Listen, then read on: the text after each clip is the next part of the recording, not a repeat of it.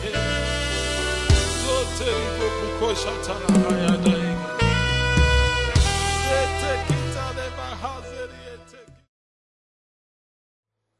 evening, everybody. Let's say good evening to our neighbors. Say good evening to your neighbor this evening with a smile and ask them how was work today. How was traffic today? Getting better? No.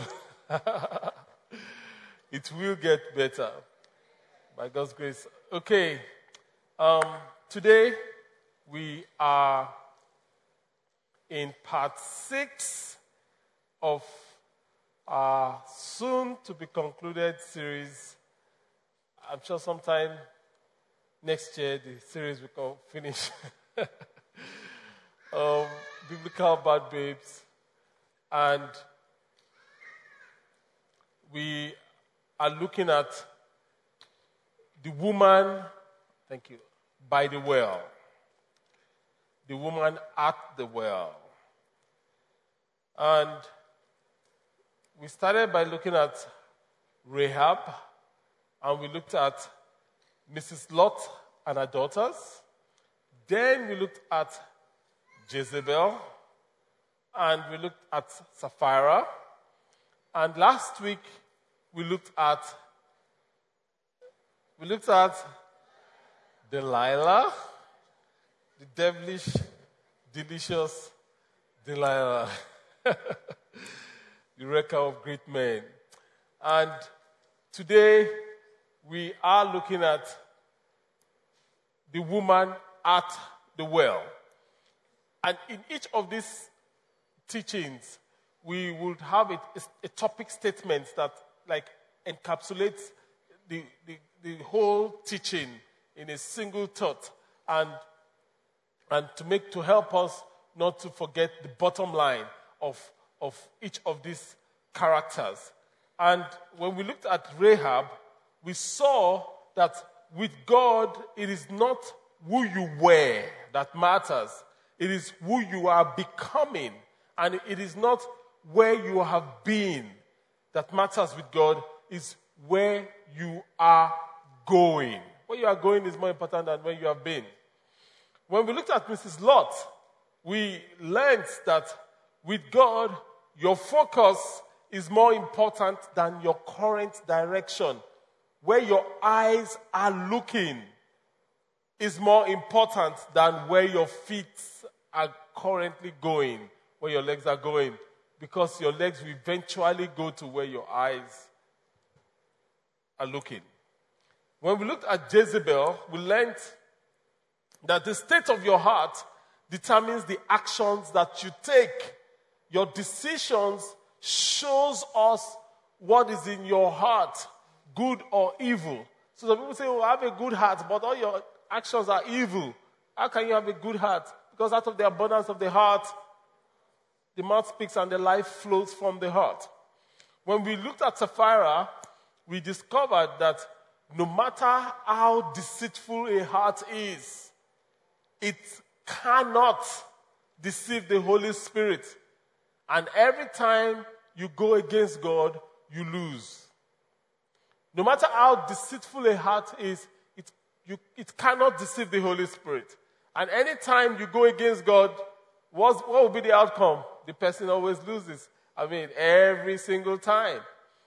So, it's wise not to go against God. Praise the Lord. Last week at Delilah, right? Yeah. We saw, going from the story of Samson and Delilah, that you are only as vulnerable as the secrets you share. You are only as vulnerable as the secret you share. No one can destroy you without first uncovering your secret and using it against you. So bottom line, learn to keep your mouth shut. Only talk when it's necessary. And today, the woman at the well usually we put out the bottom line out before we even get into the teaching. And the bottom line is this, is that our deepest longings and thirst can only be satisfied by the living waters that only Christ can give. So you can fill in the notes, our deepest longings. So the first space, if you have the outline, we have deepest longings.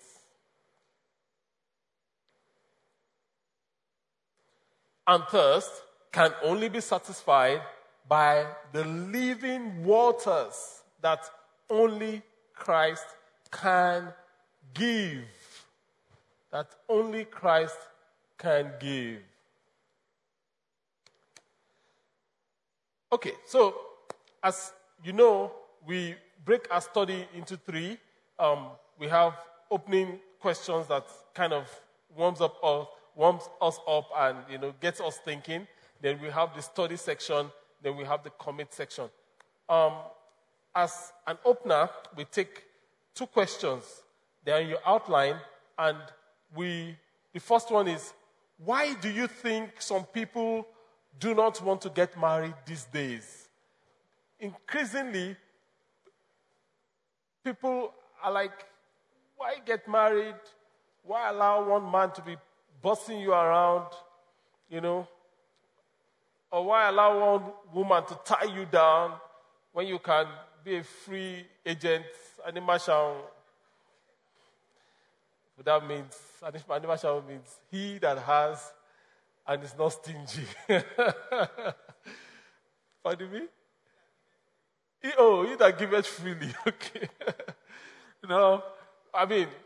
Why don't people don't mind living together these days and having children. Why do you think that people don't want to get married again? Of course, I'm talking about the world. I'm talking about the church. Interestingly, some part of the world has crept into the church. But who wants to go? Why do you think people aren't getting married as they should? Of course, people are getting married, but as they should. Why do we have some people, they're in the minority, don't mind them, thinking that why bother? Why allow one man push you around? You make his bed, you make his breakfast, you make his babies, and he just treats you as like crap at the end of the day. Why subject yourself to that? Or why allow one woman to put handcuffs in your hands and keep you down when you can be a free moral agent? Who wants to go? Okay, this is a question I'm going to ask you if you are not going to volunteer. Okay, there's a hand at the back there. Thank you. Because most times, once people are married, you begin to wonder, what happened to the charming guy that you got married to? Becomes very offensive, or he changes and it now becomes to Leah, like you said on Sunday. That's word is very scary, because people that want to get married, you find out that you married a very good person, and then you wake up in the morning, it's a total different person. Leah. So it's enough to get someone scared. But you have never been married, so how do you know it to become Leah? After most people that are married, they say the same thing. Oh, they say the same thing. Okay, fine. Cool. But there's a good side of marriage, which you also need to taste. Okay, there's a hand there. Evening. Good evening. Okay. Basically, why do you think some people do not want to get married these days? A lot of people have horrifying stories that they say to the unmarried. A lot of married people have some horrifying stories they say to the... Somewhat?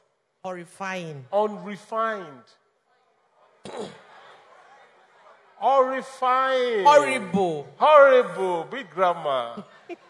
Stories that they say to the unmarried. And, when a lot of people hear those stories, they're like, okay, should I really be getting into these things? Right. So basically, that kind of puts people off. Right. They don't say the other part. Right. That is the good part. Yeah. Okay, so it's like the good part of marriage doesn't get enough press as much as the bad part of marriage. And that is fantastic. I think we should clap for that. And that just sums it up. There's far more good to being married than the challenges of marriage. And we praise God for that. Next question. What are you thirsty for spiritually? What are you thirsty for spiritually? Who wants to put their thirst out there in the open? What are you thirsty for spiritually? One or two people, and we get into the study. What are you thirsty for spiritually? Who wants to tell us? What are you thirsty for spiritually? Are you thirsty spiritually? I hope you are. Okay. There's a hand there.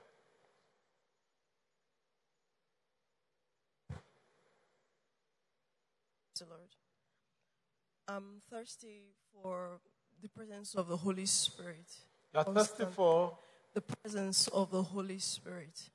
Constantly, like consistent presence of the Holy Spirit. Okay. That's what I'm thirsty for. Okay, awesome. She's thirsty for the constant presence of the Holy Spirit. That's beautiful. Anybody else? What are you thirsty for spiritually?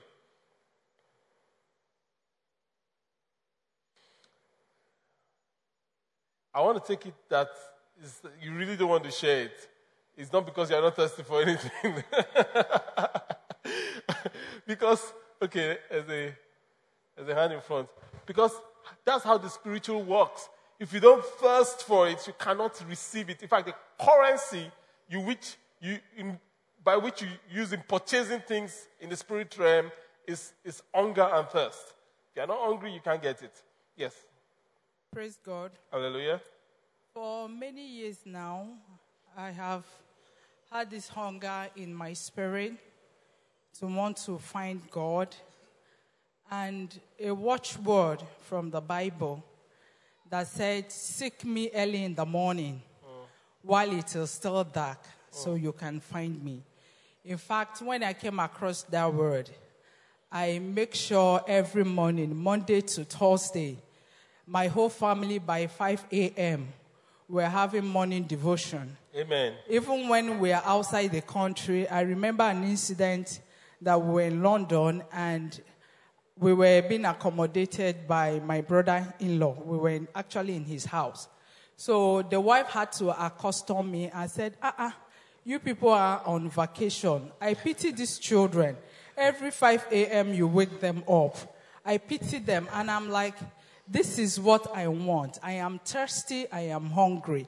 And that word had been propelling me that because I want to find God. And in fact, I'll find him in several ways. He says he is God that delivered completely. So I've seen him in that form. I have seen God as the mighty man in battle. I've seen him in that form. I've seen him as Jehovah Jireh, he who provides. I've seen him in that form. So the more I keep on looking for him, the more he shows me different aspects of his life. Praise God. Hallelujah. And I know one more thing you're thirsty for. I won't tell everybody right now. That's how the spiritual works. That's how the spiritual works. There was a time that, it was my all-consuming thirst. It still is. When people say to me, they can't hear God, you are not thirsty for his voice.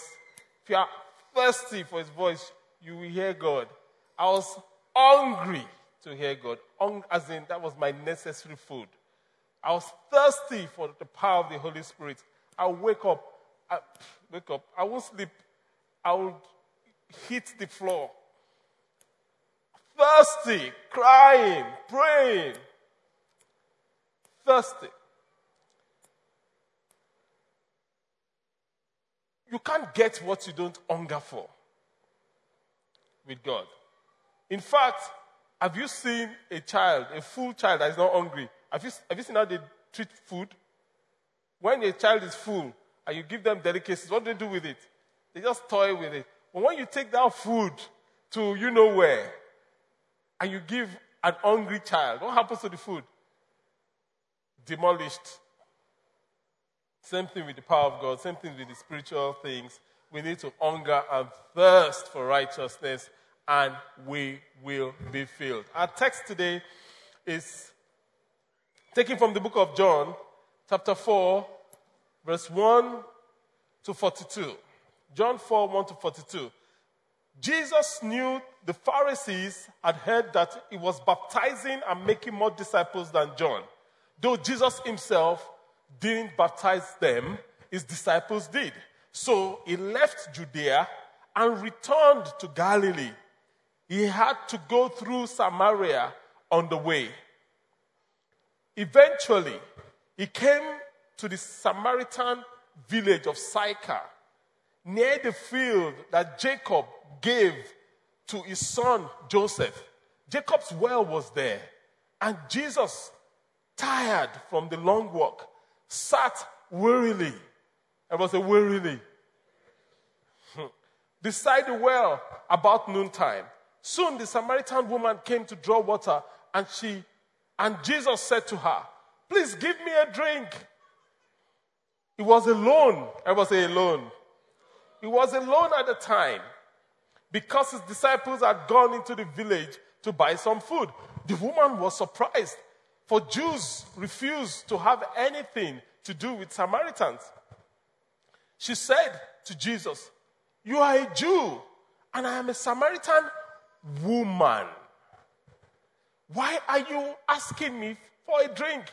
Jesus replied, "If you only knew the gift God has for you and who you are speaking to, you would ask me, and I will give you living water." "But, sir, you don't even have a rope or a bucket, and you are boasting like this." She said, "I added that one. And this well is very deep. Where would you get this living water?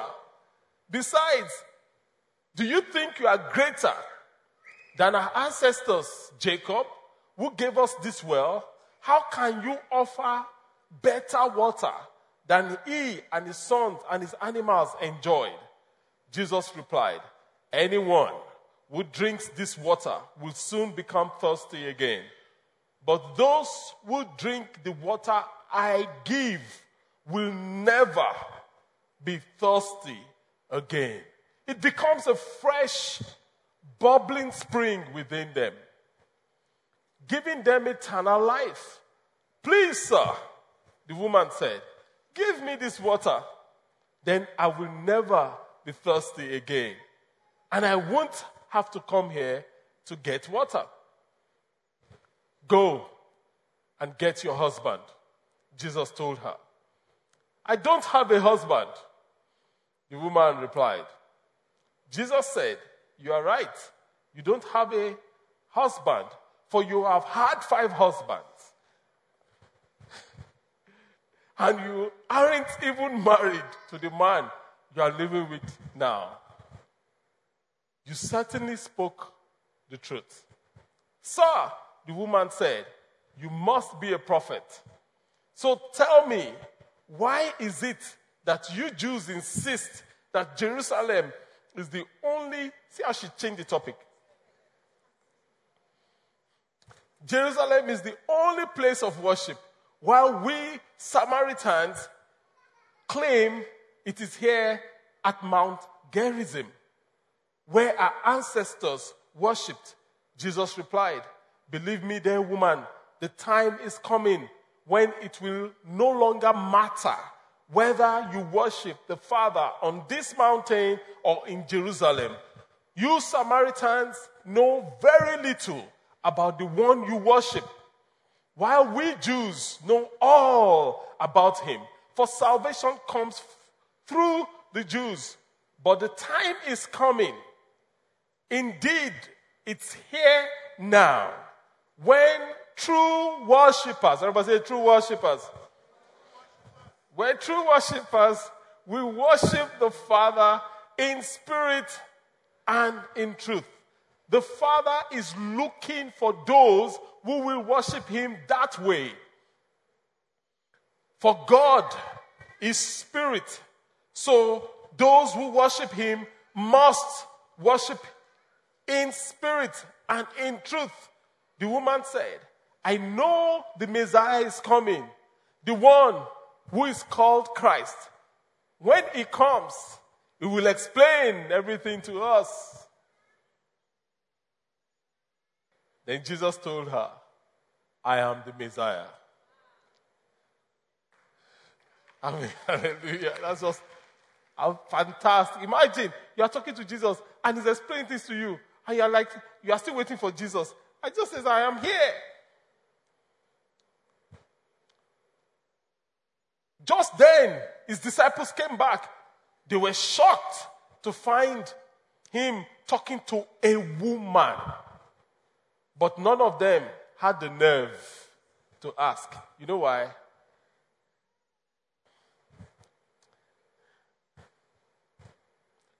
What do you want with her? Or why are you talking to her? The woman left her water jar beside the well and ran back to the village, telling everyone, come and see a man who told me everything I ever did. Now, to show you she changed the topic, why did she say, come and see a man who explained the temple to me?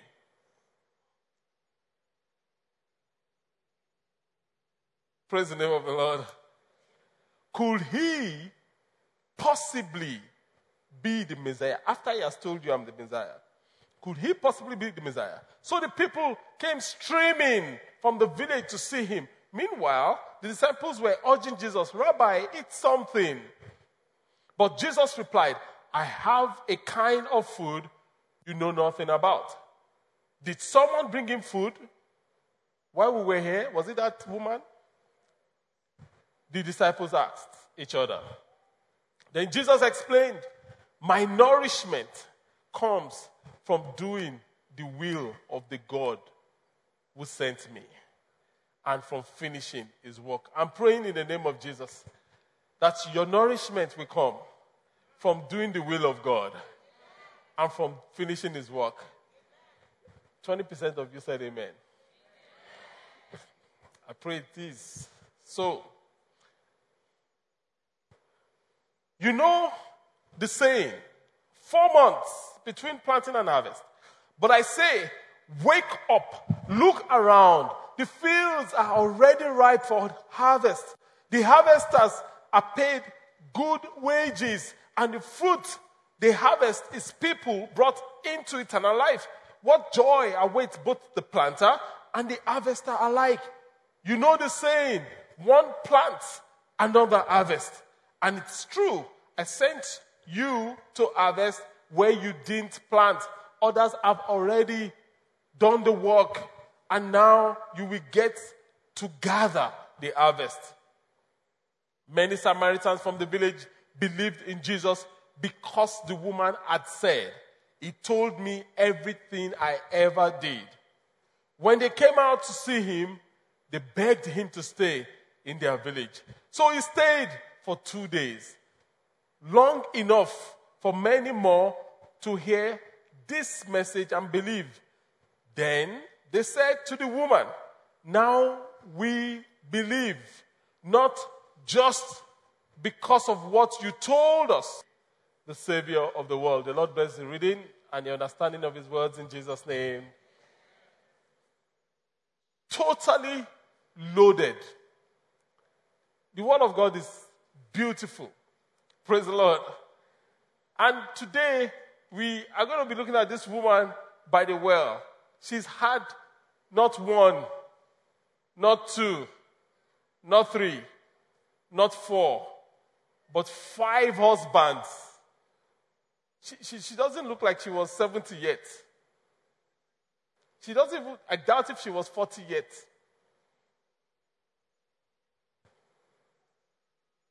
And she's had 1, 2, 3, 4, 5 husbands. In fact, she's with a man right now. She was at the time that was not her husband. this time around, she's saying, you know what? Let's just cohabit. Let's just sample ourselves. This husband and wife thing, it's like this thing is not working. So we dive into the study right away. When introducing our bad babe for today, the Bible tells us of a gender, a nationality, but not a name. Why might that be? Yes.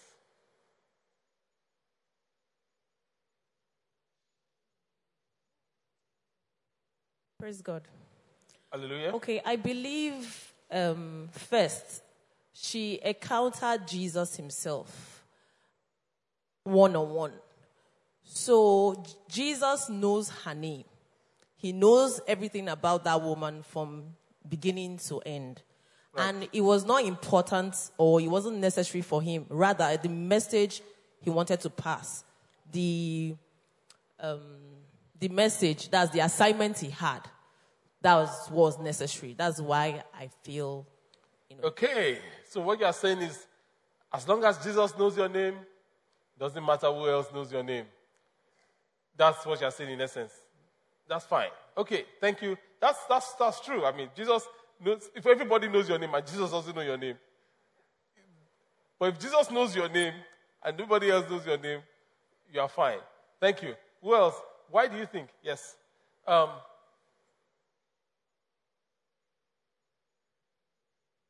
Praise the Lord. Hallelujah. Like the Yorubas would say, I think Jesu Christi fe fi oruko bo lashiri ni. Please interpret. Jesus Christ just wanted to ensure that it wasn't about who he was, who she was. Who she was. It was just about where she came from because of how people judged where she came from. Right. And because people judged the female sex. Right. Not about who she was. So what she said first was that Jesus Christ used her name to cover a secret. Not to let everybody know who this woman has had 5 husbands was. Well, Jesus will do that. That's a good way to look at it. Anybody else? Okay, so we take one more. Right at the back. Yeah, thank you. The Bible described the Samaritan woman as a woman that has 5 husbands. Right. So I think she might have gone by so many names. 5 different names. Okay. With each husband. Fantastic. And I never thought of that. Describing her. The Bible might not have just given a name to her. First and foremost, she must be Mrs. Lagbaja. Then she's Mrs. Temedu. Then she's Mrs. Anima Shaun. Then she's Mrs. Abu. Then she's Mrs. Johnson. Wow. Okay. Then by that time, she says, I don't want to be anything. Just leave me alone. Okay. Another reason why her name was omitted could be because this could be any of us. Easily.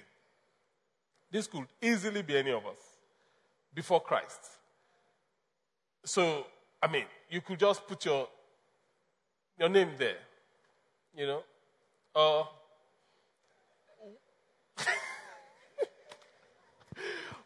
maybe not like that. I'm sure some of you are like, Pastor, my own is not that bad. That's the problem. We think that a particular sin is big, and I mean, my own is just 3 men, 3 husbands now. Okay, just 2 women and 1 concubine, not 5. It's the same. You may say, okay, my own is just fornicating with 1 person. It's the same. So it could be any of us easily. So thank you for all this answers. Fantastic. Number 2, in 1 John 4:6 tells us that the Samaritan woman, went to the well in the heat of the day rather than in the cool of the evening. Now, what happens in those days, because they are in the desert, at noon, the time she met with Jesus, women don't come out at that time because it's so hot and they are partly covered, so the heat is unbearable. They come out to fetch water in the cool of the evening. So when you see a woman coming out to fetch water in the heat of the day, she shows that she's coming out when nobody will be there. She wasn't expecting to meet anybody there. She just wants to quickly fetch her water and go. So the question is, who or what do you think she was avoiding and why?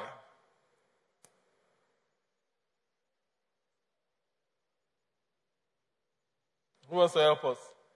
Who or what do you think she was avoiding and why? Okay, the hand in front. Come to the front. Thank you.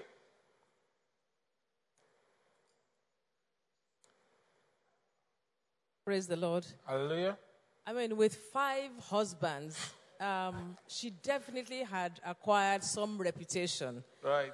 Well, they probably would have looked at her like a husband snatcher, a prostitute even. And so, of course, she would want to avoid the women who would look at her and say, and, of course, people would be talking about her all the time. So she wanted to also, avoid the embarrassment of her own female gender, as well as some men, too, who will think that even coming close to a woman who has had 5 husbands will pollute them. So she had many reasons why she wouldn't want to go. Not just the heat from the day, like say, but also avoiding people that she knew would not approve of her. Praise the Lord. Hallelujah. Husband snatcher. Because they didn't tell us that those husbands, it was their first marriages. So probably she will have... okay. Praise God. Hallelujah. What I'm thinking is that in as much as her reputation is bad, right, she has done a lot of damages. Right. She was now parading herself as a criminal, trying to cover up. She went at the heat of the day because she was not trying to cause a scandal. Right. She didn't want people to come and see her and begin to alert other people, look at this criminal is here. And the way God works, what she was trying to run away from, trying to cover herself from, was the same thing that Jesus now used her to do. Absolutely. As she was trying to cover the scandal, Jesus even used her to do a better scandal. Absolutely. Come and see the man that told me everything I have done. Who doesn't know everything she has done? Does she need to say more? Thank you. Fantastic. Okay, someone should please read Isaiah 54, 4-6. It will come up on the screen, and we'll read it first, then we'll take the question. It says, "Fear not, you will no longer live in shame." Say amen. Don't be afraid. There is no more disgrace for you. You will no longer remember the shame of your youth and the sorrow of your widowhood, for your Creator will be your husband. The Lord of heaven's armies is his name, is your Redeemer, the Holy One of Israel, the God of all the earth. Amen. This woman had a thirst she had tried to quench with a quest for a husband. And before she knew it, she has had 5 husbands and seemed to have resigned to fornication. On Sunday, we learned that in the morning, it will always be Leah. Can you relate the teaching to our situation?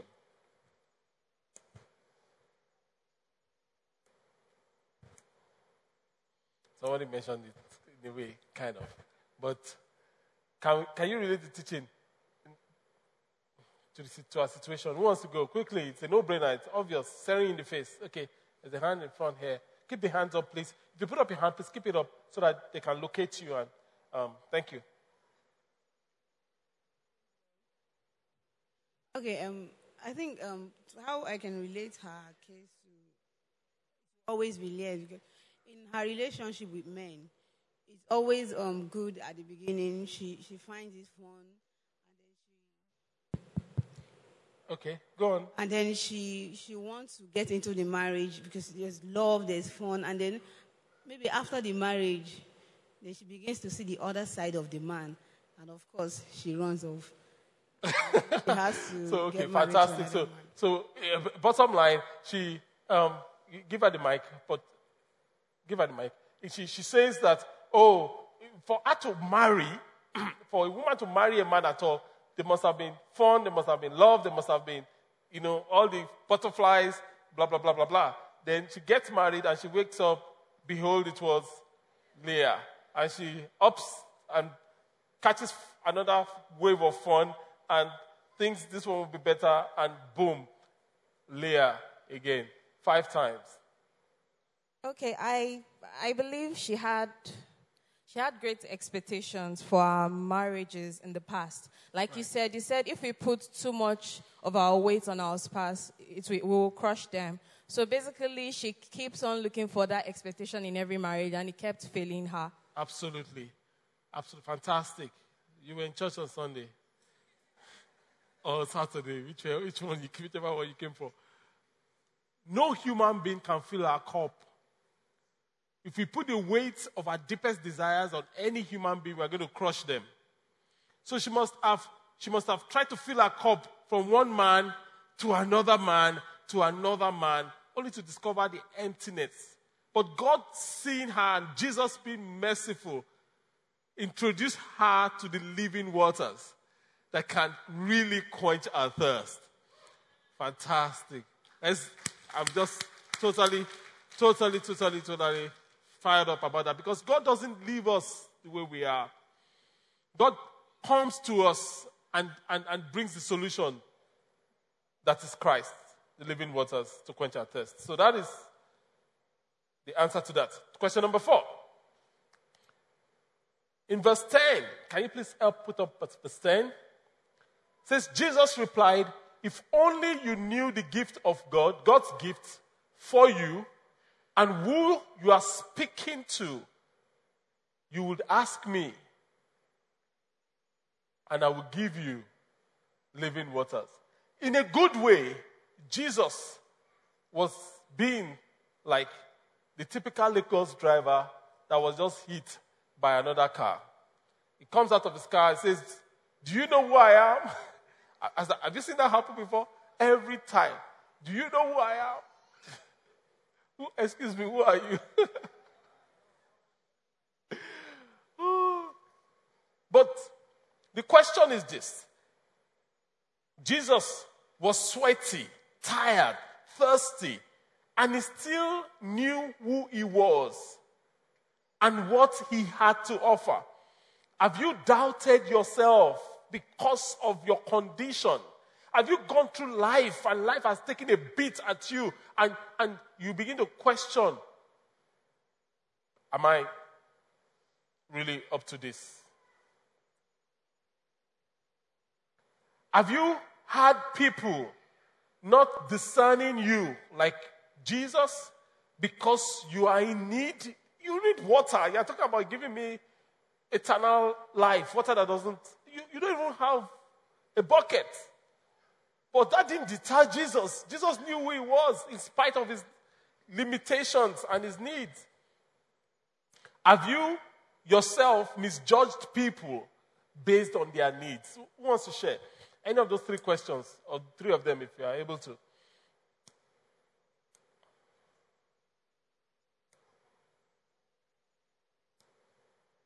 Is that hand up? No. Okay, there's a hand up there.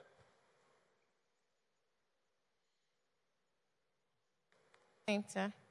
I would like to relate this to my boss I'm working with. When I started working with him, I see him as the demanding type because I actually do credit control. And all he calls me to say is, Bumi, go and get this money, And that's all he tells me. Even at the meeting, he will tell me, have you gotten this? Have you gotten that? It got to a time I got so depressed and I spoke to the person I report to. And he just said, we just calm down and, get to learn from him. For me, calming down to listen to him and see how he pushed me, to the work, I've actually, got to know that he's trying to train me more on how to go about life. It got to a time I had to have a meeting with him one-on-one. I told him, sir, see, the way you are pushing me like this, I'm going to resign from this job. I said, no, this is what you have to do and that. And, before I used to misquote him, for that. But really, it has really grown me, and even the attitude at which I approach people that are debtors. Yeah. Okay, so you misread him or he misread you? I misread him. You misread him. Yes. Okay, cool. Anybody else? So, but many times you want to talk to your neighbor about Jesus. You want to talk to your landlord about Jesus. And somebody says to you, you've not paid your rent too. You better, before you open your mouth, your big mouth, and they throw you out of here. Not Jesus. Jesus was still, because he says, if you knew the gift of God and the person talking to you, I may not have water, but something more than gold. Something more than gold. The Spirit of God in the heart of man. Something more than gold. Jesus was tired. He was weary. He was dirty, I dare say, because it was a very dusty environment and he has walked for hours. Imagine the scale of dust on his skin. It was sweaty. It was a hot day. Dust plus sweat. That means it was smelly in a way. I know we don't like looking at Jesus like that. And he was thirsty. And he was weary. He wasn't just tired. He was weary. And he was not deterred. He knew who he was. We need to draw strength from that. As life throws us a lot of curved balls, challenges, we need to rest in who God has called us to be and who God has made us to be. Okay, question number 5. Titus 3:3-7. It's a beautiful, beautiful passage of scripture. It says, once we too were foolish and disobedient, we were misled and we became slaves to many lusts and pleasures. Our lives were full of evil and envy, and we hated each other. But when God, our Savior, revealed his kindness and love, he saved us not because of the righteous things we had done, but because of his mercy. He washed away our sins, giving us a new birth and a new life through the Holy Spirit. He generously poured out the Spirit upon us through Jesus Christ our Savior. Because of his grace, he declared us righteous and gave us confidence that we will inherit eternal life. Praise the name of the Lord. I believe that every Christian should read this scripture, passage of scripture every day. The gift of God to us is beautiful. So the question is, despite our 5 husband past and our present immoral state, Jesus extended living waters, changing our future forever. What does that tell you about Jesus? What does that tell us about Jesus? No brainer. Anybody? What does that tell us about Jesus? Okay. The hand here, the hand there. So give her the mic. Give her the mic. Let's hear. Praise the Lord. It tells us that Jesus doesn't write off anybody, no Amen. matter what your past has been. Amen. Jesus doesn't write off anybody, no matter what your past has been. Okay. Praise the Lord. Hallelujah. Tells us that our Lord Jesus Christ is a merciful God. He came, he died for us. Despite all our evil deeds, he still looked down on us and have mercy on us. Amen. The scripture says that if you look at she was still in sin.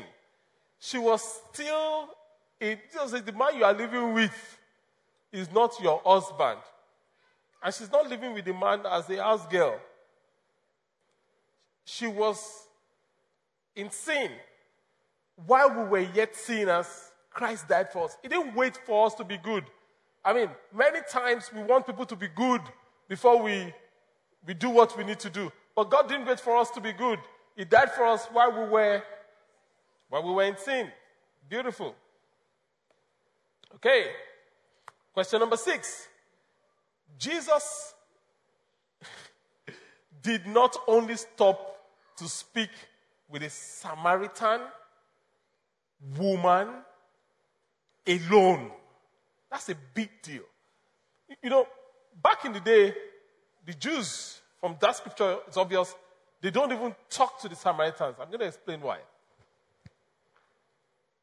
For the Jew to talk to a woman that is not your wife, is a big deal publicly. It's going against social norms. Then number 3, for you to be alone with the woman. I mean, you saw the woman. What would have happened that when the woman came to the well, what Jesus should have done is what? So Jesus was in a compromised situation. Not like that, but going by the social standard. Not only did he speak with a Samaritan woman alone, he stayed in a Samaritan village for 2 days. That is huge. He spoke to a Samaritan woman alone. Now, he said, give me water to drink from your vessel. That was a big deal because the woman had her own vessel, which she drinks water from. And Jesus says, I want to put my mouth. Back in the day, it was huge. Where you have put your mouth. In other words, Jesus was saying, I want to be reduced to your level. In other words, you only share meals with people it shows camaraderie, whatever. But you know what I'm saying. The point is this. Jesus wanted to drink from the same cup from this woman that's had 5 husbands and probably coming from, he said to the man, let me quickly get water. We are thirsty so that we can continue. Now, I'm being very graphic, but we don't know. That means what happened. And Jesus said, give me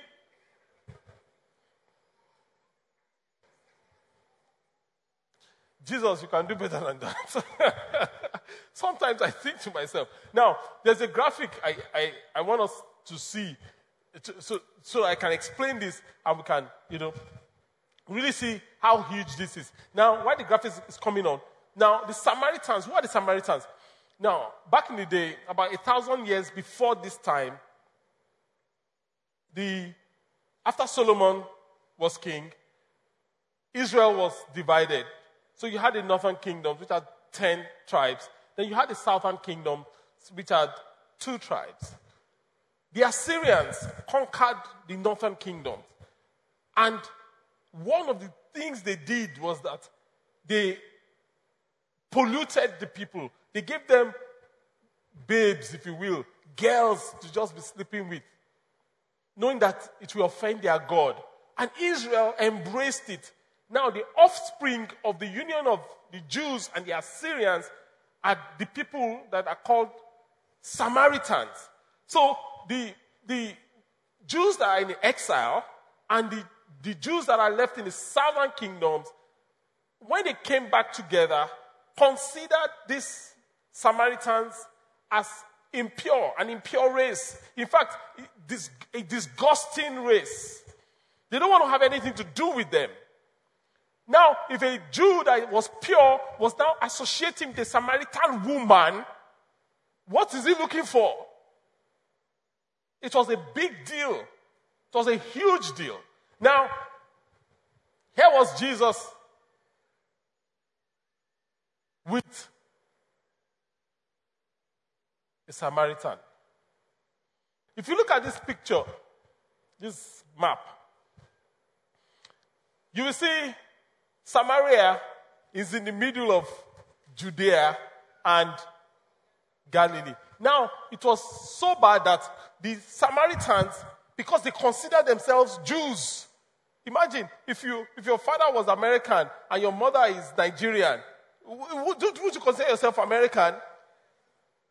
You should, and you are. But the Jews says you are not. And so they were second-class citizens, as it were. Now, they built up their own temple because they would not be allowed into Jerusalem. Judea is where Jerusalem is.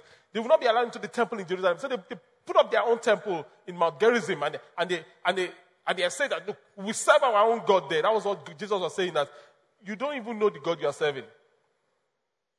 Now, this is how it works. You have Jews, pure Jews, living in Galilee. I love that man of Galilee. We had pure Jews living in Judea, Jerusalem. Then you have the Samaritans living there in the middle. Now, when they were going to worship, the Jews in Galilee will practically run through Samaria. They walk briskly through Samaria to Jerusalem. After worship, they will cross River Jordan. They won't go through Samaria, but even though it's the shortest distance, they will cross River Jordan, go through Decapolis, Gadara, cross Jordan back into Galilee. And that is what they were doing consistently. So if Jesus were in Galilee and he was coming to Judea, you can understand why Jesus would pass through Samaria. But Jesus was in Judea, going to Galilee. What should he have taken? He should have gone through Jordan, crossed Jordan, gone to the east, to the north, then crossed back. Where did Jesus take? Samaria. Now,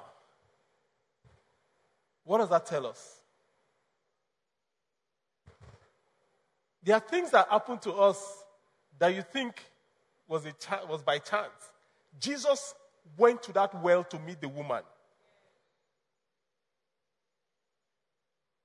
You are not in this service by chance. You have come for you, it was just a hot day. You just came home, service at work, there will be traffic. Let me just come to church. No. You are here by chance. Now, the woman didn't know that. He woke up an ordinary day. Just like last week. Last week at Tribe was intense. I was saying to folks that I had no plan of making that call I made. It was not even in my notes. Like today, your life is going to change drastically. It's looking like an ordinary day, but it is not. You've decided to take away the map. So, that city called Sychar, it was changed to Sychar because the real name of that city was Shechem. Now, it was changed to Sychar because it was notorious for drunkards and riotous living. That's the root word Sychar. So, Jesus did not even go through Samaria. He could have gone through cleaner cities. He went through the most notorious city. And he decided to stay there 2 days. Then people become Christians and they begin to discriminate at other people that are even also Christians. So the question is this. The issue is there's no discrimination in Christ. How do we embrace this in our time? I've had people that say to me, oh, I'm a Christian, but I cannot marry an Akwa Ibom girl because they sabi do something. I mean, I'm telling you, people have told me that. My son can never marry a Yoruba girl. Never. It's Christians. Something is wrong with that. Immediately, something is wrong with that. We have people that say, in the eastern part of the country, there's this group of people called Osu. I'm sure you guys have known this story. I mean, I don't know. So they are still Christians today. They are saved, washed in the blood, tongue-talking, that will tell you that even though the Osu girl is saved, washed in the blood, their son cannot, over their dead bodies, marry an Osu person. I know the Igbos, the God prophets are different.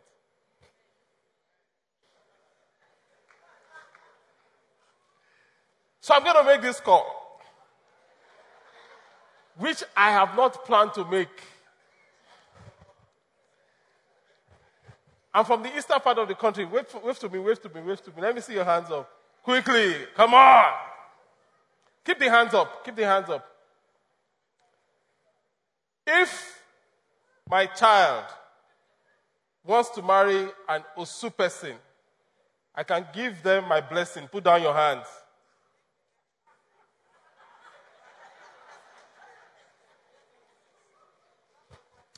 Now, you are deceiving yourself. Says, Pastor, why are you putting us on the spot? Put us on the spot to show you something is wrong with your heart. And something is wrong. You see, let me tell you something. It may look innocent. It can take you to hell. Because what you are saying to Jesus is that your blood is not enough.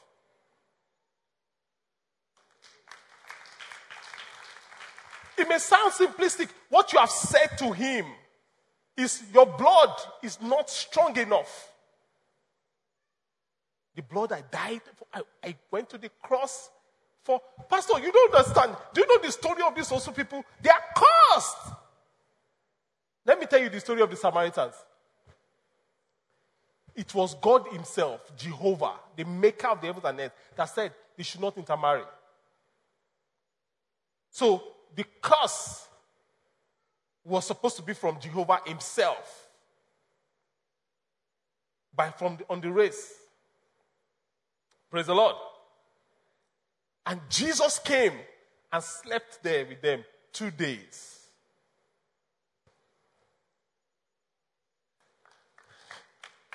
You can clap alone. Now, what's my point? It's simple. We all have our prejudices. That our parents have popped into us when we're growing up.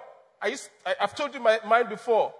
Growing up, I grew up reading newspaper as soon as I could read. My father was giving me newspaper to read. And it was the biased newspaper. Biased newspaper. Telling me the story of how Igbo people did this, how Igbo people did that.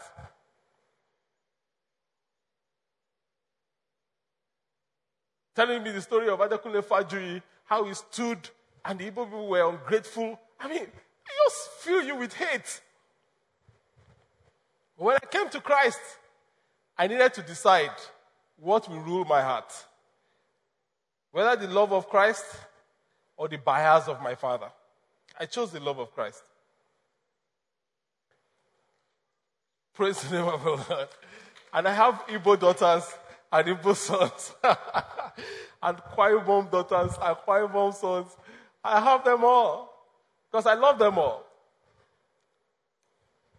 The point is this.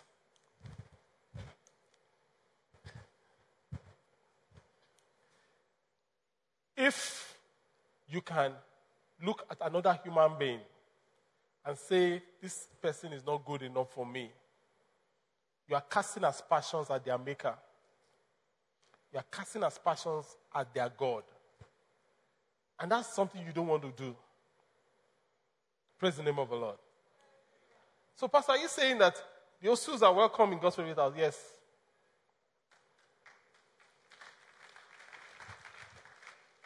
Are you trying to say that if an Osu guy wants to marry your daughter, you will agree? I will first check, is this saved? Is it blood, washed in the blood? Of course I will. No issues. I think I need to pause so that this thing can sink down. You know, someone said in his heart, even right now, Pastor, life is not like that. I'm telling you. I can point out the person.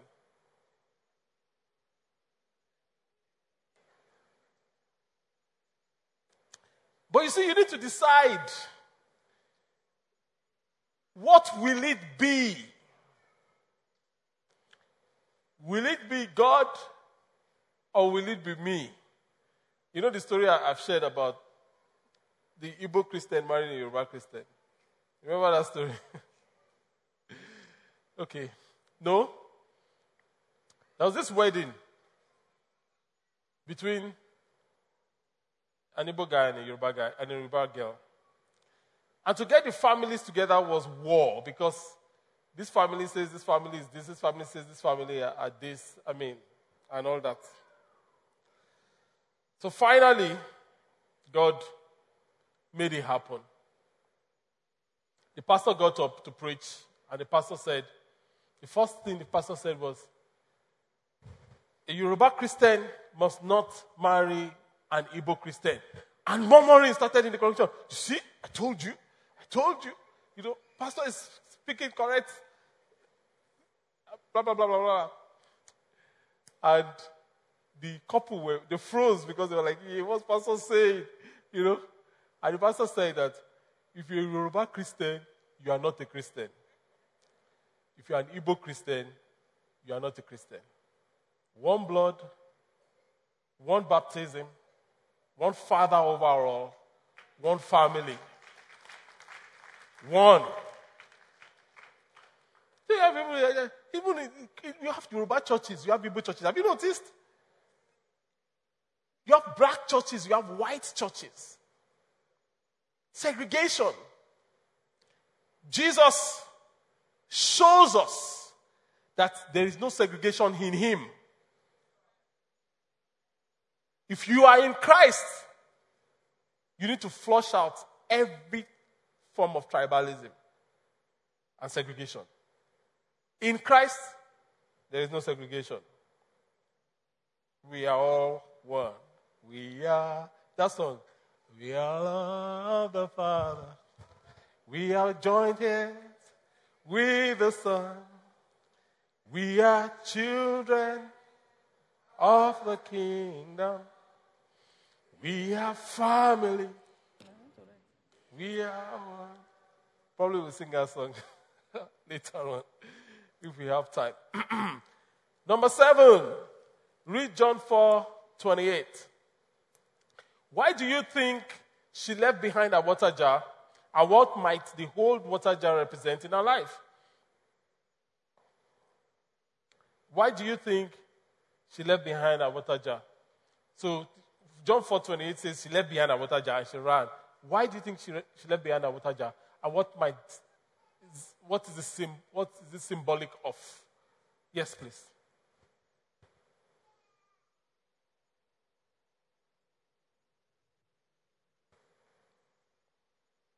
Praise God. Hallelujah.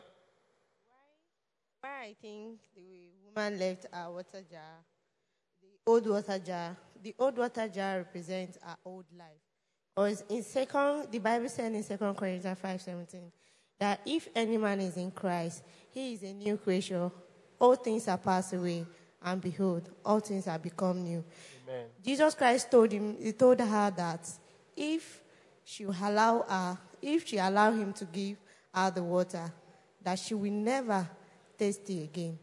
So to me, the old water jar represents our old life. Amen. Amen. That is spot on. Any other view on that?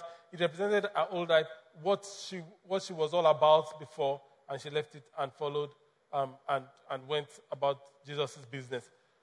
Number 8, what old water jar might you need to leave behind before you can share the good news to others? Anybody who wants to be vulnerable, what old water jar did you have to leave behind for you to be able to share the gospel? Or if you need to leave, if there's a current one in your life, what old water jar might you need to leave behind? Anybody? Before you can share the gospel. Anybody wanting to be vulnerable today? Some of you, you know that. Okay, thank you. Please keep your hands up so that they can locate you.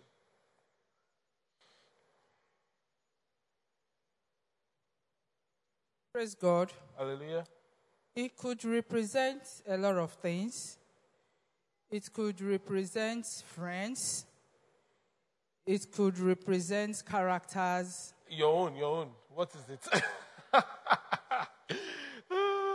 Tell us. Praise God. Hallelujah. In fact, there was a period, I belonged to an association. Okay.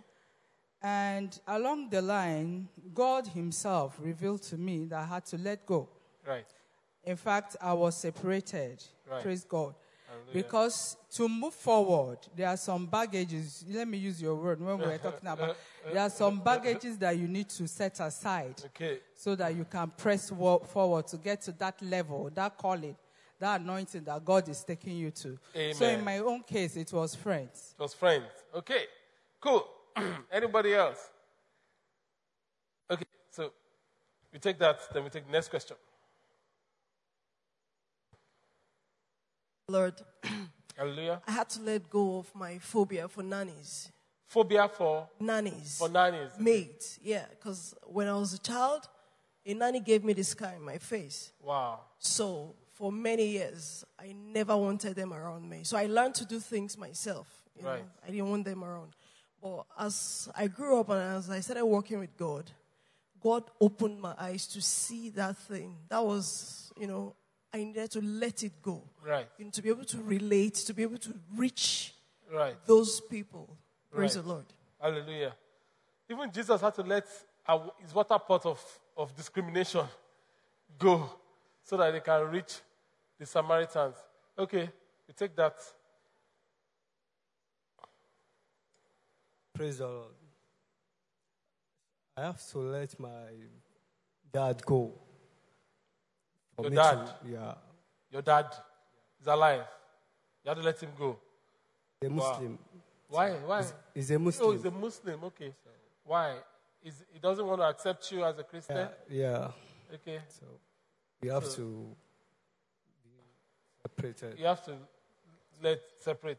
I pray that God will give you a spiritual father. I will take care of you. So just like, if your dad says that maybe God has led you to an Osu girl, a very beautiful, saved Osu girl, then your dad that is saved or unsaved says you can't marry her, you just leave the water pot and you will go and marry her, right? Okay, that's what you should do. Question number 9. List the reasons, whether righteous or selfish, you think the Samaritan woman hurried back to the town to tell everybody she'd met the Messiah. Why do you think she ran back so quickly? Is it selfish? Could it be a selfish reason? Could it be a righteous reason? Why do you think she ran back? Okay, yeah. Praise God. I think both. I think she has fought with acceptance all her life. Right. So having different husbands, using them to fill up that, but it's not working. But this one was different, so it was good for her. But why I felt is both. So the righteous part was going to tell them that, come and meet this man. So she was actually pulling them. She didn't go to say, hey, I'm filled now, I'm good. Okay, cool. Any other reason in front? Yeah. To me, I think to ascertain what she thinks, because she thought she met the Messiah, and she wants people to come and listen to him maybe to let them know if she's right or wrong, to clarify what she thinks. Okay. Anybody else? Yeah, there's the hand there. And the hand there. So we did take those two, and we'll move on. Yeah. Praise the Lord. I think that she ran off to let them know because she felt that people had been avoiding her. Nobody wanted to talk to her. Mm-hmm. So here's someone that nobody wants to talk to, and all of a sudden a Jew is actually talking to and talking about her, and they are discussing about things together. And it was the Messiah, someone everybody had been expecting. Oh. So it's almost like, okay, everybody had been waiting for him, but guess who found him? Right. Guess who found him? I am the one. I told you I have things with men. Thank you. Yes. Praise God. Hallelujah. Happening on the positive side of the reason. Verse 13 says, everyone who drinks this water will be thirsty again, but whoever drinks the water I will give them will never thirst. Indeed, the water I give them will become in them a spring of water welling up to eternal life. So I believe that the reason why she went out is an evidence of the eternal life of Christ already welling up in her. Okay. True. Okay, thank you. All those answers relevant. Next question. 10. If you have shared your faith with people who know you well, hairy past and all, what were your reasons for doing so? Did you have any struggle? Please share. Maybe you've had a colorful past. You got saved. Have you had to go and share your faith with someone that had known you? Some of us, that will help some of us that are hiding our faith from people that used to know us to be one way. We don't even want them to know that we are saved because we are ashamed of who we were. But instead of being ashamed from who we were, we can learn from this woman that let Jesus be glorified through you. So anybody that wants to share that testimony of their lives, or somebody you know, not you. I've had a colorful past, and I've had to share their faith. Okay. Oh, there are hands there. Sorry, I didn't see. So that's one hand, two hands, and 3 hands. Quickly, tell us. Praise the Lord. Hallelujah. Okay, is a friend. When we were growing up, we were living close. She was our neighbor. She's the kind of person that she's always keeping malice, at least slight and provocation. So by the time we finished our primary school and we all departed to various secondary schools, I happened to be in a boarding house. She was still in a day. By the time we graduated, she relocated to her town, her hometown. Then one day I received a letter from her telling me that she repents and all those stuff. And I was like, look at the girl that used to keep malice with me and telling me to repent. It was, somehow to me. Right. You felt she was not qualified of all people. But of course, you know better now. Yes. Praise God. Hallelujah. Okay, I used to have, I had this friend in school, She knows me very, very, very, very, very well. Very, very, very. Very well. Okay. Very well. She really knows me, So, and of course, we got involved in some things that are not, one is not proud of. And then we got to separate because I chose the right path. And then she offended me too, so after a message, we had to, forgiveness. Right. So I had to forgive and I had to, get to contact with her again. Right. And then I I started with asking her to forgive me, you know. And then in the process, she said, I told her, I've forgiven you. Of course, she told me she has forgiven me too. And then I had to start preaching, you know. And it was hard. It was really hard. I think that's one of the hardest things. Right. But I was able to pass the message. And then she kept asking, you mean you don't do this anymore? I said, I don't. She said, are you sure? I'm like, yes, I don't. You know, like, I don't do that anymore. I said, so you shouldn't do that anymore too, because I sense you still do all that. She said, yes, she does, but she's going to try. So I check from time to time to make sure that she's on track, and God is helping me. Amen. Amen. Amen. Well, that is good. I just want to ensure that she's not trying by her strength not to do bad things. That she's actually connected to the source of living waters that can well up in her. That is awesome. I mean, I had a similar story, but I'll spare you mine. Yes, sir. Praise God. Hallelujah. Brethren, believe me, my past has been a very bitter one because of I was just trying to obey. The Bible says we should obey our parents so that our days will be longer. So I had this bad experience in the north. I had this girl I was about to get married to. It's a Yoruba girl. She's a very big chorister in Christ Embassy. Pastor Chris Oyakilme know her. They call her daughter of the house. So we were for 3 good years. And out of a sudden, my mother called from Cameroon when I was in the theater trying to assist in an operation and told me that it's either you stop this, your marriage decision of a thing, or I will die and put a curse because I'm the first son out of 8. Now, I was confused. This girl did not annoy me in any part. Life was just so beautiful. As we were together, I bought 2 cars. Then now, everything I bought in my house, we did it together. But with my money, we can go together to buy something, we'll debate on the thing, they can give us a magazine, we'll select. Yes, but at the end, now she have to leave my house without taking anything. As she left, only God. I never knew if it was God punishing me or she was the one doing that. Because everything went down, all the cars and everything. And the last thing I was to wish my life upon was just my job. And at the end, the job went.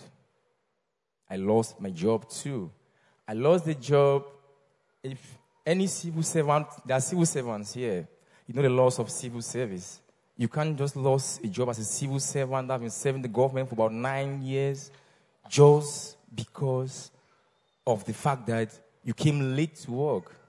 I lost interest in the job. At times I go when I like. There are patients waiting for me. I would not have time for them. I'm just confused, frustrated. So I was like, God, what do I do to be myself again? When I lost the job, the frustration increased. I left Sokoto State. I went to Abuja. I was in Abuja for about 3 months trying to apply again. Nothing is moving. I left Abuja. I went to Nasarawa State, Lafia, as a capital. That was when I knew that God is still with me, because I was doing some odd jobs around, trying to survive. I go where they're building, I'll pretend as if I'm one of them, you know. And the one guy, one of my friends, a Muslim, he said, "Guy, let's just take a walk and share a drink or something." That's where I knew that God was still with me, because I thought maybe God has abandoned me completely. Yeah, so, and the drinking spot with dragging on a chair with a girl. They sit, we sat there first and went inside to get drinks for ourselves. Okay, on coming back, I'm trying to make sense out of what you're saying, but I think I gave it a lot of time so that. Good. It's all right. Thank you very much. To cut a long story short, yes, sir. When I was like, as I move around, nothing is moving. And I found myself back in Lagos. I went to Cameroon first.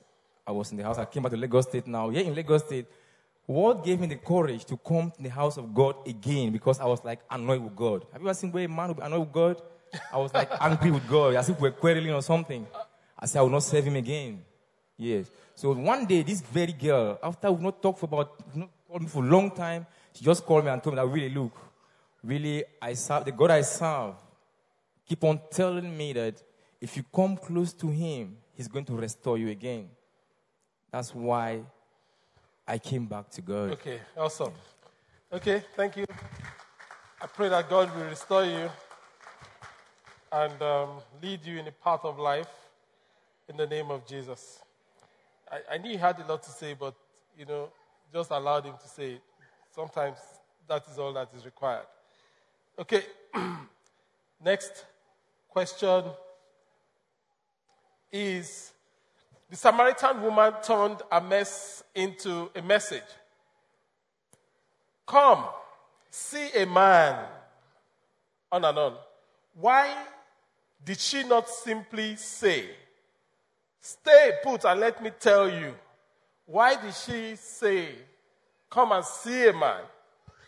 Why did she point people to Jesus? Why did she say, I have a story to tell you? I think that's a no-brainer.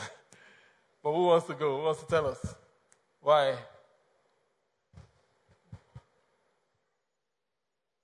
Okay.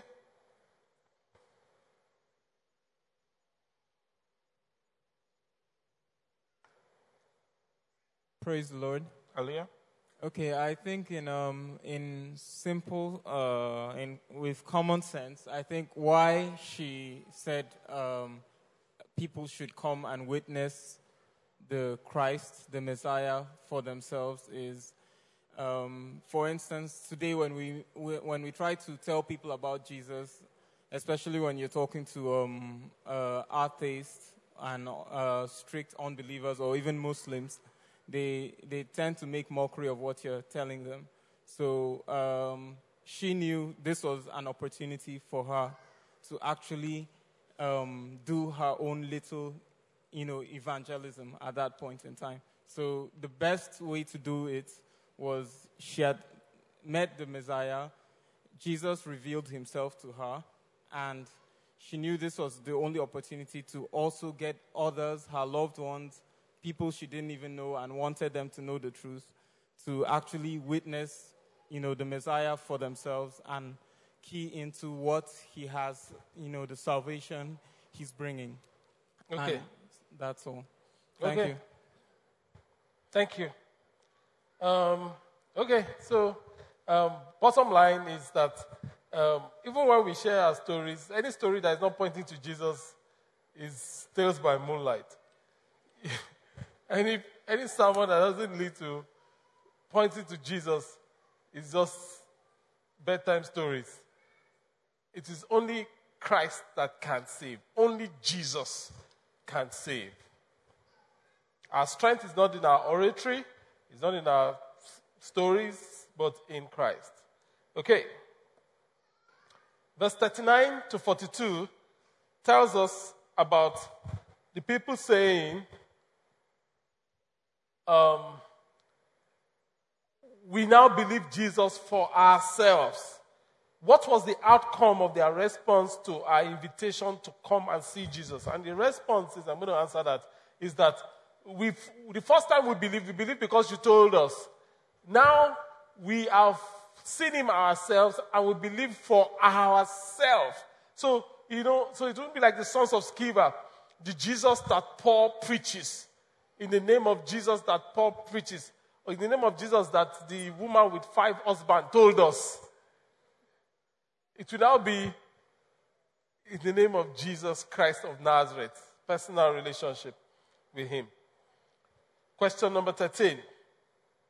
A changed life gets people's attention every time. Every time. Question. How has or might your life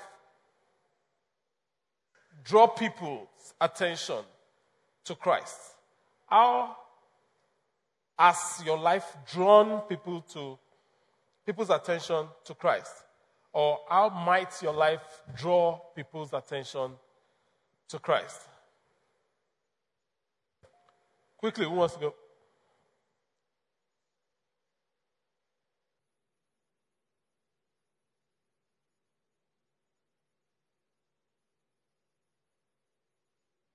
Praise God. Hallelujah. Okay, I remember some time ago in my house, because in the morning I always sing and I worship God. Even sometimes my sisters will tell me, like, you're making noise, shut up and all of that. I still like try. But a friend of my brother was around. So there was this morning that he was coughing.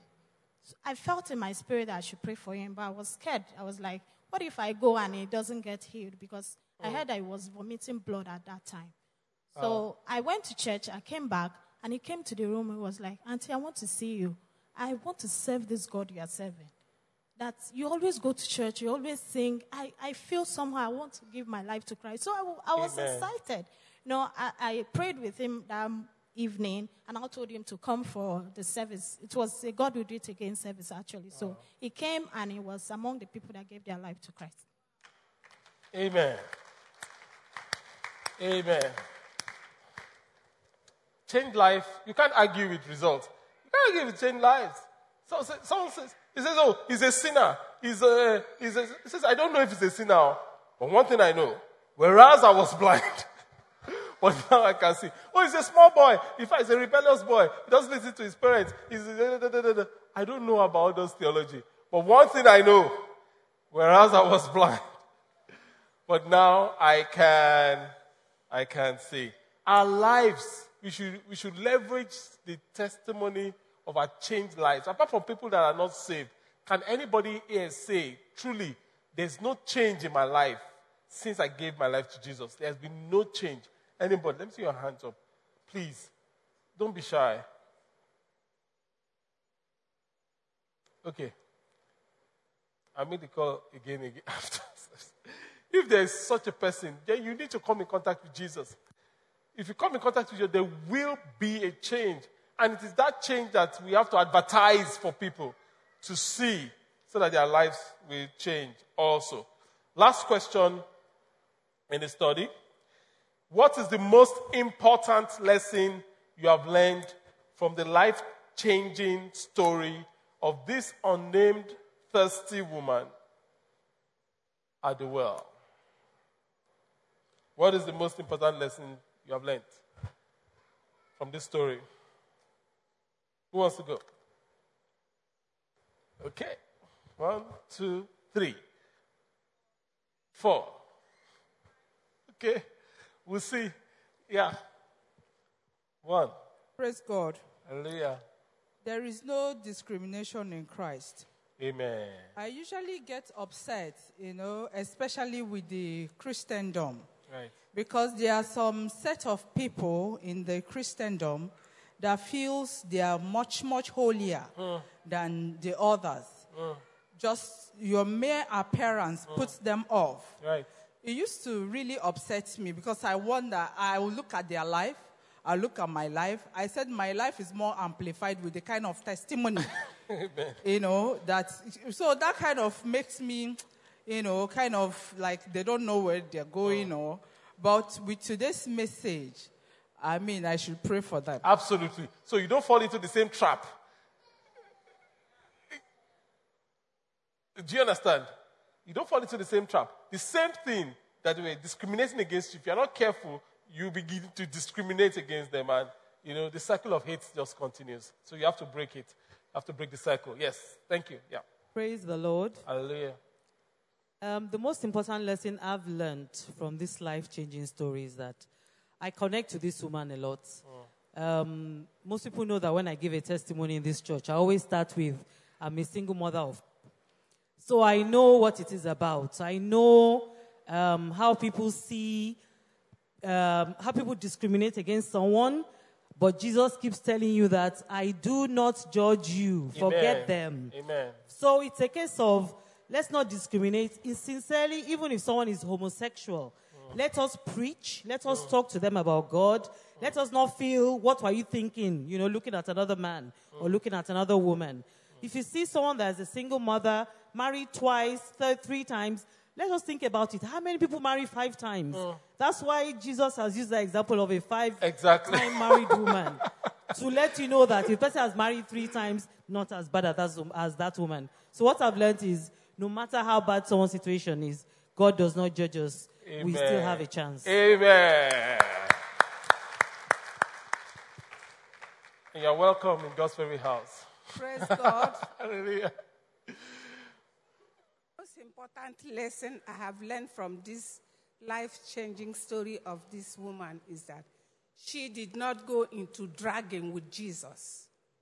She did not start asking many questions.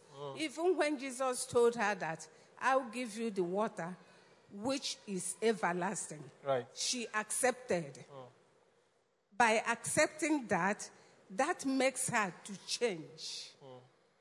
And as she have accepted it, Christ was also happy.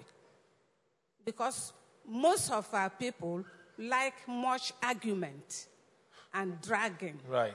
So I give God the glory. Amen. For what she did. Amen. She just accepted Christ and accepted his offer.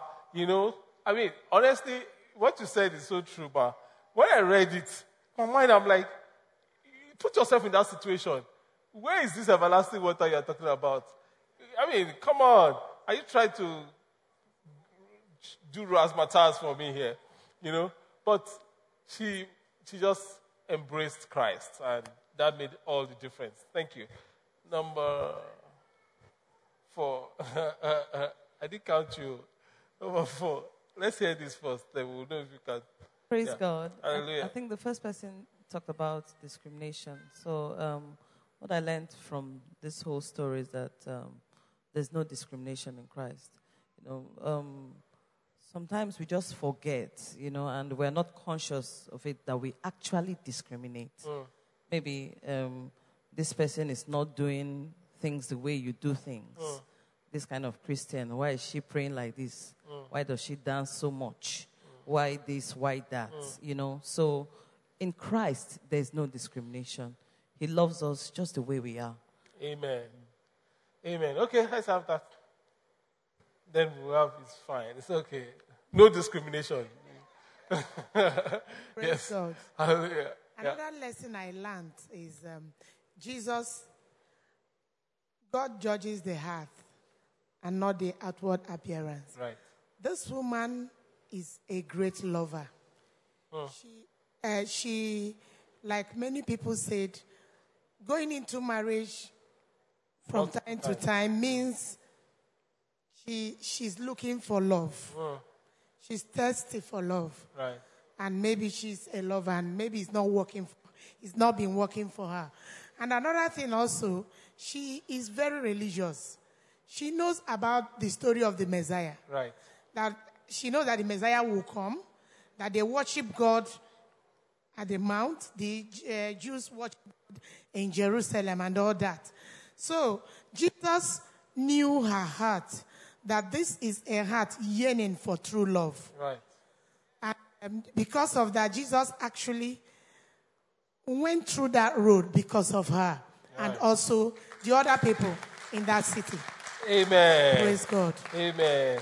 So it shows that, like the word of God says, I think Isaiah 42, that a bruised reed it will not break, a smoking flask it will not put out. David knew that about God. It says, a broken and a contrite spirit you will not despise. God cannot ignore, heaven cannot ignore someone that is hungry. It's like, that's God's, if God has a weakness, that's God's weakness.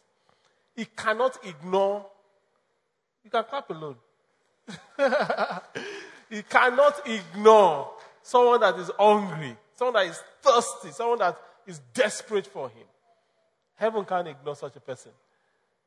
Jesus will go through Sychar to find such a person. Thank you. Yeah.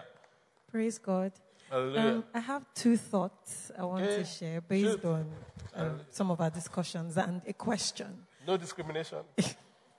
Shoot. Okay, so the first thought is this. It's based on something you said about, do you know some churches are like Igbo churches, Yoruba churches? Right. Okay, so my thought is, because a lot of times our culture finds expression in our mode of worship. Right. You know, it's easy if a pastor is like an Igbo pastor. It's Right. easy, and then all the choir members are like Igbo. You know, most of the songs Right. naturally will flow Right. in the Igbo direction. Right. So, you know, people from other tribes might not really relate. Right. So, therefore, you have an Igbo church. Yeah. Or Yoruba church, as the Right. case may be. That's a thought. Then, secondly, about the Osu thing, you know, Right. Osu babe. I'm thinking, I'm not being discriminatory, but, you know, foundation matters. Fine, the person, for instance, the Osu, Yoruba guy wants to marry an Osu girl, she's born again, you know, and everything. But then again, you know, the foundation matters. And I just feel like if you are marrying the Osu girl, just be ready to fight some battles. Yeah. You know, so the same thing if you're marrying an Hausa girl. yeah, I mean, there are battles everywhere, Yeah. but there are battles and there are battles. Yeah. I mean, if you're marrying an Osu girl, you know, they've been dedicated to whatever. I don't even know what Osu is about, but. It's okay. It's You know, okay. so- That's fine. I get you. I will respond to the two thoughts. Now, a friend of mine in the U.S., it's a pastor. He wrote a book on Sunday, the most segregated day of the week. And he asked me to contribute to one of the chapters. And I contributed. You can read the book. And my contribution is my thoughts was something like this. That they think segregation is just about white man, black man. I said in the book that we are as segregated as they are, even though we have the same kind of skin. Let's say we are all blacks. You know why? Because you have a Kwaibom church, you have an Igbo church, and the reason could be what you have said. The pastor is Igbo, the pastor is Yoruba, the pastor is Hausa. Before you know it, all the choir members are Hausa. Then it's only Hausa songs that is being sung. There are two things, my recommendations in the book, that the pastor must ensure. It doesn't matter if the pastor is Yoruba and the whole choir is Igbo, it's irrelevant. The relevant thing is that the pastor must ensure that the song sang cuts across all cultures. And that's what we have in this church. That is a leadership call of the pastor. That's number one. Number two, the pastor must ensure that the lingua of the church cuts across all cultures.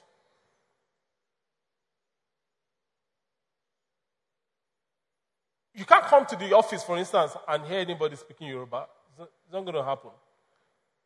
If you do, you interpret. Do you understand? And you will not come to church and we are expecting things that are just culturally domiciled in Yoruba culture. We will not expect everybody to do it. For instance, I don't expect anybody to kneel down and greet me. People shake their fathers. Yoruba people consider that as insultive. So if you want to shake me, you shake me. I don't care. Praise the Lord. But I know places that if you shake the pastor, you don't have home training. But that has nothing to do with home training. It's just a cultural thing.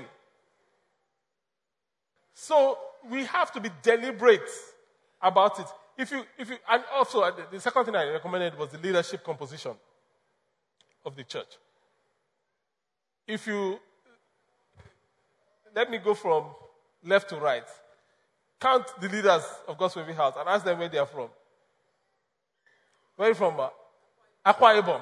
Where are you from? Come on. Edo, Uwako, Ishang.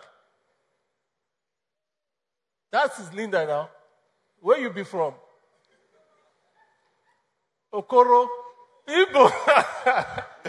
Then we've counted 1, 2, 3, 4. We've not met any Yoruba person. Lamide, Yoruba, of course. Stop hiding. Victoria, Igbo. It's nothing. But in other places that is polarized, it will be across board. Then what do you expect? If even in the choir, let's begin to say where you are from. Oh yeah, where are you from? River State. You want to call Delta. So if that's two, you want to call Kogi State, Ogun State. You want to call Akwa Ibom State. And you? Lagos. And you? Delta. And you? Imo.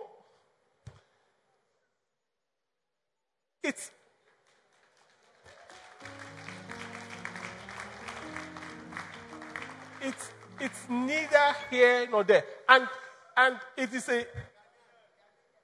Ghanaian. You see? We are so diversified. and let me tell you this.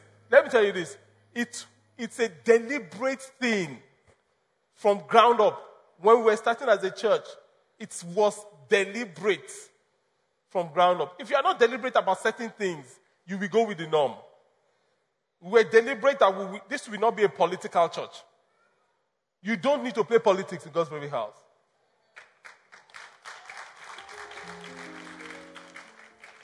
And we are deliberate about it.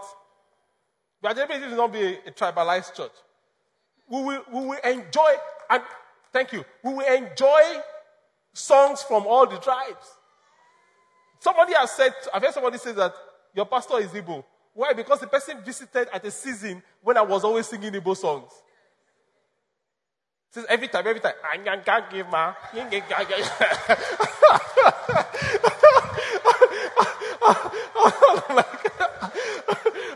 Look at himself. He's Okoro. Look at how he looks. You know I look Igbo. Meanwhile, they were speaking Yoruba.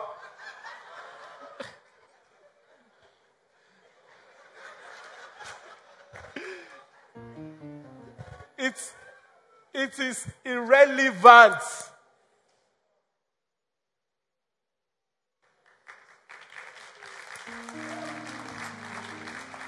irrelevant. Okay. The second thought is this. I think it is presumptuous to think that some tribes are carrying more baggage than yours. I think it's presumptuous to think that what is troubling another family line is bigger than your own family line. I think it's very presumptuous. The key thing is this the person God is leading me to? Then the battle is your battle. Praise the name of the Lord. Commitment. Have you had a great time today? Commitment. So I want you to write with your own hands. It's going to come up on the screen. Father, I thank you for the gift of salvation. Write it there with your own hands. Today I commit to make my light shine.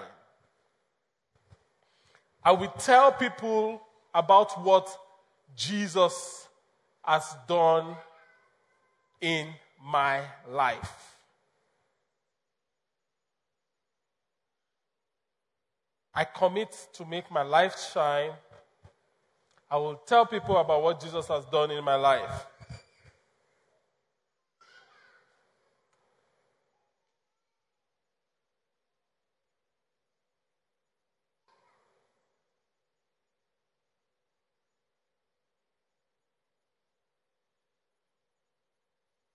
Today, we've heard the word, we've committed to it, and let us pass it on. Let us pass it on.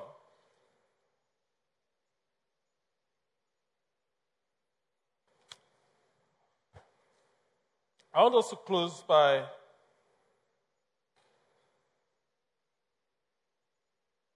let us hold hands.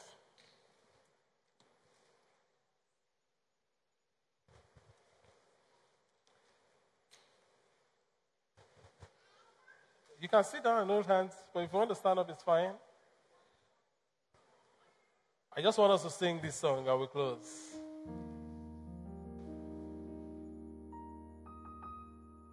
We are here